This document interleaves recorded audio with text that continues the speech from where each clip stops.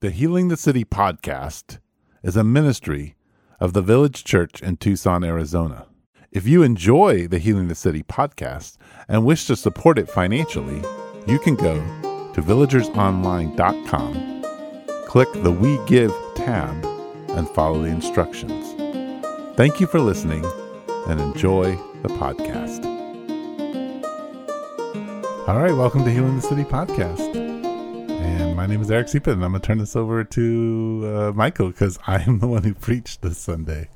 Oh, do I need to ask you questions about your sermon? Yeah, because this is our weekly meditation on Advent. Got it. Okay, well, so two things happened. You preached a sermon that was a lot about lament. Yes, it was. And we lit a candle representing joy in the Advent season. This is true. And you had the chore of pulling those two together. So first, we can maybe talk about lament, and then we can talk about joy, and we maybe try to connect them together. All right. Okay. I'll try to do that with you. But let's preface all of this with saying I wasn't supposed to be speaking. Mark called me, Pastor Mark called me on Saturday and said, there's no way I'm going to be able to preach. And so I was initially, I guess, he was going to preach on Psalm 146. Right. And so I was supposed to preach on 146, but we decided that we'd just swap the Advent days. And so I preached on Psalm 80, and he's going to preach on Psalm 146 next week. Yeah. God willing. Right. And you're flying out of town, so if he ends up having to call me on Saturday again, I will be physically away. You can't sub. It'll be me again. But I don't think I'm going to have to sub. Okay. I hope. Anyway, Psalm 80. As Sue said about making friends with Psalms, Psalm 80 is definitely not one that I have spent a lot of time reading. And so I had to make real fast friends. I felt like it was speed dating with Psalm 80.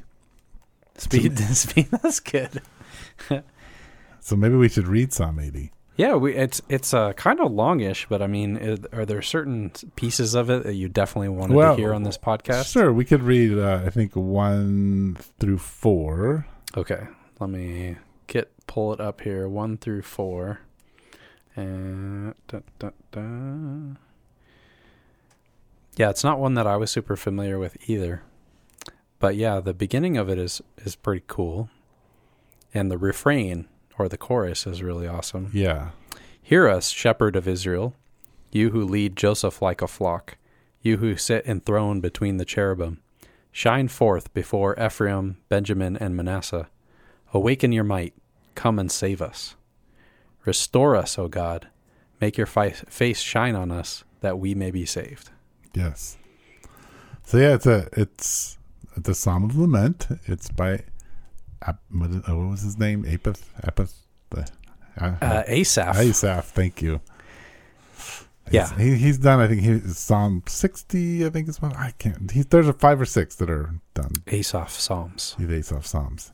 Yes, in fact, I found out in doing some research that pastors tend to do sermon series on the Psalms of Asaph. Oh, that's an interesting idea. Okay, log that away for future. Log that away. So I thought, I've never seen this. I've never been to a service or any kind of study where people were like, yeah, we're in the sermon series from the Psalms of Asaph. No, I don't usually hear that one. Song of David, the Sons of Korah stick out to me, but the Asaph ones have not caught my attention. No, they have not. So, well, here's one.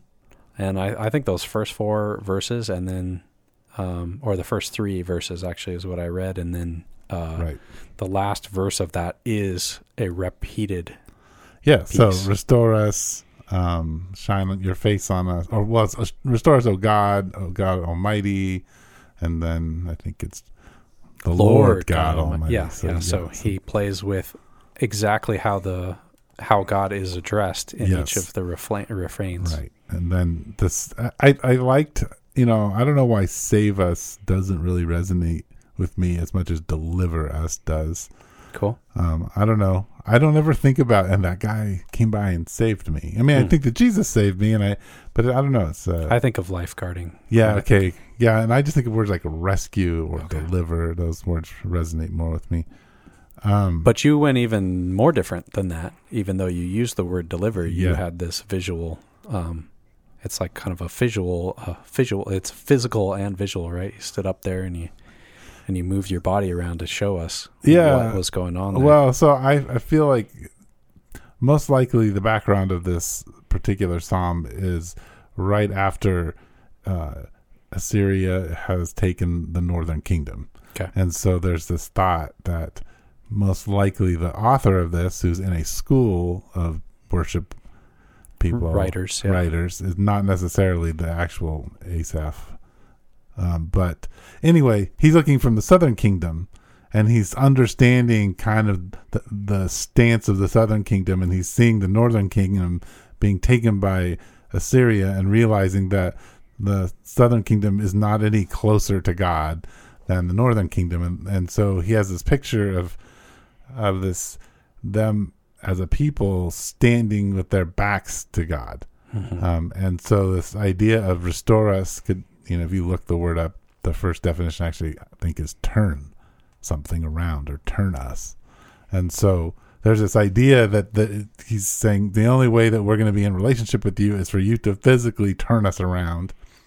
And then, in the Old Testament in particular, there's a lot of conversation, and I used to preach a lot about this. I haven't talked about it a lot, but there's a conversation about facing. When Adam and Eve were kicked out of the garden, in a sense, they turned their back on God, and so they were no longer facing God. And you see this over and over again in Israel's story, is that they have turned their face away from God. And there are times in Scripture where God turns his face away from Israel.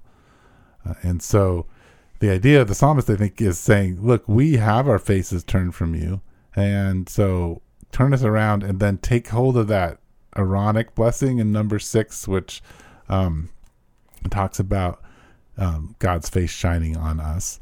And most likely the writers heard this over and over again. I'm sure the Aaronic blessing is spoken at services that he's at the tabernacle, or actually at the temple, if it is in the southern kingdom. And so he's saying, well, if your face shines on us, then we'll be saved. Like, there's intimacy there, and the force of your intimacy, in a sense, will save us. Like the very fact that you show favor and you bring your presence and your blessing towards us, we'll be saved. We'll be delivered. So we kind of went out this sideways because we're talking about the intercession. Yes, as in the asking God to do for others. Yes. Asking God to do things for us and others. Yes. Right. In particular, he's asking, in the writing of this song, asking God to save Judah. Yeah. Right. Save Israel, and asking not just for himself, but the whole of his of his people. It's a communal. In fact, I think. I said in the evening, I had a service, I don't say it in the morning, but it's called the Howling Psalm. Well, Spurgeon is the one who gave it that title. It's this communal lament that's supposed to have sort of this just agony built into it because it's corporate. Right. Well, so I said we were going to talk about lament, but that's great because it's an intercession, so it's an asking of something for others from God, in the form of a lament. Yes, yeah, which is interesting. Yeah, because I think it connects. If you're not the person in trouble, so to speak, it seems that the writer here is including himself in the problem, and he needs to be turned as much as the community does, but. It's interesting that intercession, and what I kind of picked up from this is that there is sort of it's a whole body, like I'm experiencing what you're experiencing, or I'm at least stepping into your agony and grief and asking God to do something about it. You're voicing it to God. Yeah. In a visceral way. Right. And I think you made use of this idea of complaint or complaining. Yes. And it seemed like one of the ways that we're not just complaining, although we're complaining to God. Right. That's important, is that, I think that was your definition of what made it a lament instead of a complaint. Yes. Is that a complaint? Yeah, I just was But a lament can be, I guess it is a complaint that's directed to the one who can do something about it. Bingo. And I think that was my point in the Yes. sermon. I think the other thing that's interesting that I did spend a lot of time talking about here in the sermon is that apparently in the Psalms of lament, so where there are Psalms that are built around lament, they move from lament to confidence, which this psalm picks up, where the first part of it is very dark. God, you're the one who made us. You're making us drink our tears, our bread of tears. Everyone's making fun of us. It's like really bad, to the point where he's like, just raise up your man and everything will be okay. Like there's a confidence in God's action. And it becomes less about what's happening to them and more about a confidence in the action of God. Cool. And I think that's pretty cool. Yes, because I think we're starting to edge towards joy here. Right. And Yes. the other thing, just to grab hold of the Bob Lefevre's, thought when he was talking in response to the sermon, was that joy shows up in this concept of God's face shining on us. Like that there's that is the joyful thing that you're looking for. Yeah. In your lament. You're asking God to bring his joy, which I think there's some argument over who is the originator of the definition that The joy pleasure of God's company. Yeah. I think Mark loves that, but I don't know if he got it from Rod or not. He probably did. That's okay. But anyway, that is what having God's face shine on you is like. Like you're in God's company, and it's his the pleasure of that is powerful. I liked your definition of joy to the kids. Was it a deep down, profound? That was the word. Yeah, it's maybe not a very kid-friendly word, but no. But I love who in the evening, was it the evening service or the morning service, who said, I don't know what that word means. I didn't hear that. I was too focused. One of the kids was like, we don't know what that word means. That's fine. It was adorable. I just love the way they interact with you. It's pretty funny and cool. So deep happiness, deep, is what I profound went for. happiness. Yeah, which I think is a good definition. Anyway, so moving us towards joy, which is a confidence. I mean, it could be defined as a confidence. Yeah, I think who God is. If joy is the intimacy of God, Yeah, if that's what it is fundamentally, then that gives you confidence. yeah, And things change, things happen. You are transformed in the presence of God. yes, And you have hope. yeah. And eventually we can talk about how we have peace, but that's for next time. That's next time. Yeah, I wonder, as we kind of think this through, one of the things that when it comes to Advent that struck me in this particular psalm, and has been just as we've talked about, packing your bag and on this journey towards the birth of Christ, is that the more you begin to engage in lament that's directed to God, the more you engage in sorting through the things that are not essential and moving towards a celebration of Jesus, the more like all of the anxieties and worries sort of get pushed to the edge of things, but also the more you begin to see things happen. Like God seems to show up in a different way. And I think that's true about my relationship with my wife. The more disciplined I am about pursuit of her, and the more I am conscious of who she is, and I see developments happen in our relationship that are unexpected. And I think that's true in a relationship with God. It's true in intimacy altogether. Yeah, that's true. And that is the other aspect of this psalm that I don't think we've touched on in the podcast yet, is that it's messianic. Yes. In a really powerful way, even though maybe the songwriter himself is not aware of that fact. Yeah, he's probably talking about Zerubbabel. That's what he's got in the back of his head. Or maybe, I don't know. But he uses exactly the language that Jesus takes on board in his earthly ministry. Yeah. The Son of Man. The Son of Man. Which is interesting. I think the first time the word son is mentioned, it apparently can also mean branch, because it's coming out of this metaphor that he's developed of a vine. Right. Israel as a vine. Yeah. And the particular branch / son right. that comes out of that vine that's been planted. Yeah. Yeah. Right. So it really has this deep symbolic nature to the concepts and the words there that Jesus puts himself into, very much intentionally, on purpose, and makes a big deal about it. Right. And so we should make a big deal about it. I mean, this is Advent, right? Yeah. This is the coming of Jesus, the of Son of Man. the Son of Man. Yeah. And ultimately, that's where the joy is going to come from. I feel like, I mean, I've done Advent a lot. In fact, I probably, in my life as a Christian, have focused at some level or another on Advent more than Lent, or any other part of the church calendar. It seems like it's the easiest one to like cross over. From Protestant to Catholic to Orthodox, like Advent seems to be something we're all, because of the Advent calendars and the,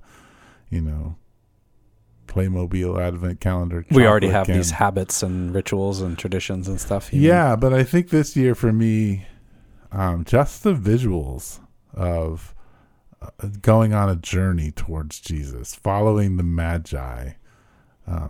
I'd never thought about lament in the context of Advent. Like, I think that was a deep challenge to me, because I remember I had 4 hours to work on it. So I went to, I don't know where I went. I went to a restaurant actually that I knew I could sit for a while. And I did the first 2 hours of sketching things out and reading and looking things up. And then I came here and started trying to build a slideshow and construct something. And I was like, God, I don't know what to say about this. And then I just felt like he was like, well, look at all these places where the holidays for you have been a tragedy, like where there's grief right now. What do you think you're being invited into? And that's when it kind of clicked for me of like, oh, like part of this birth of Jesus, and also the fact that Jesus was born into tragedy and that all these babies are killed. So there is this darkness right around where the enemy is fighting, and the powers of the world are being destructive around this moment when God is born. And so I think for me, it's like, like part of Advent and part of really focusing on Jesus is actually acknowledging that there's a tension and this is not good. Like, even though we have the pretty Christmas tree and the presents and, and that's where I'm at in my life, there's a lot of blessing. It's still, and even in that, there's there's pain and suffering, and sin has seeped in ways that are, I will never be reversed until Jesus returns, like in their fullness. Which is another part of Advent. Yes. Right. Which is Jesus has come, Jesus will come. Right. And we're looking forward to his return as much as we're anticipating or kind of imaginatively anticipating his birth. Yeah. Yeah. I think the other thing that struck me that I really, I preach about this a lot, but I still don't think people grasp it.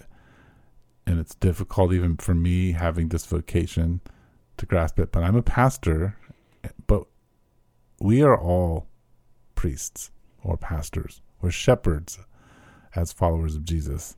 And we're a royal priesthood, Peter tells us. So as we're anticipating Jesus' birth and looking towards his return, we do that as priests in the kingdom in the moment now, right? Wherever we go. And one of the things I was telling Susan yesterday when we were sitting around the fire and just chatting, I said, I really want to get to the grocery store and be thinking as I check out, I have this opportunity to pastor this person. What do they need right now? Yeah. How do they need to be shepherded as they check out my stuff? And Sue actually does a great job of this, because one of the questions she asks every cash register person or anyone we run into talk to is like, what's the best thing that happened to you today? Oh, that's a great joy question. Right. And that is a good joy question. And so people just 9 times out of 10 want to tell her all about the cool thing that happened. There's only been once that a grumpy old guy was like, nothing good has happened, which gave, an opportunity to chat with him about it, but he didn't really seem like he wanted to talk about stuff. But still, like, people are longing to, like, articulate that there is something good in this world. Right. And so just even helping them see that in a short interaction is pretty cool. Right. So, I mean, two things that priests do. Priests go into the presence of God. Yes. And priests bring the presence of God to others. That's right. And if the presence of God is joy, then bringing joy. Then you're bringing joy. Wow, that's pretty cool.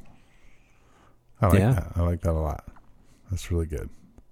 Well, I don't know. That's my thought, my Advent meditation. How about you? What do you got? Anything to add to all Anything of that? new? No. Fasting is difficult, but good. Yeah. So encouragement, if you're out there, toughing it out with us.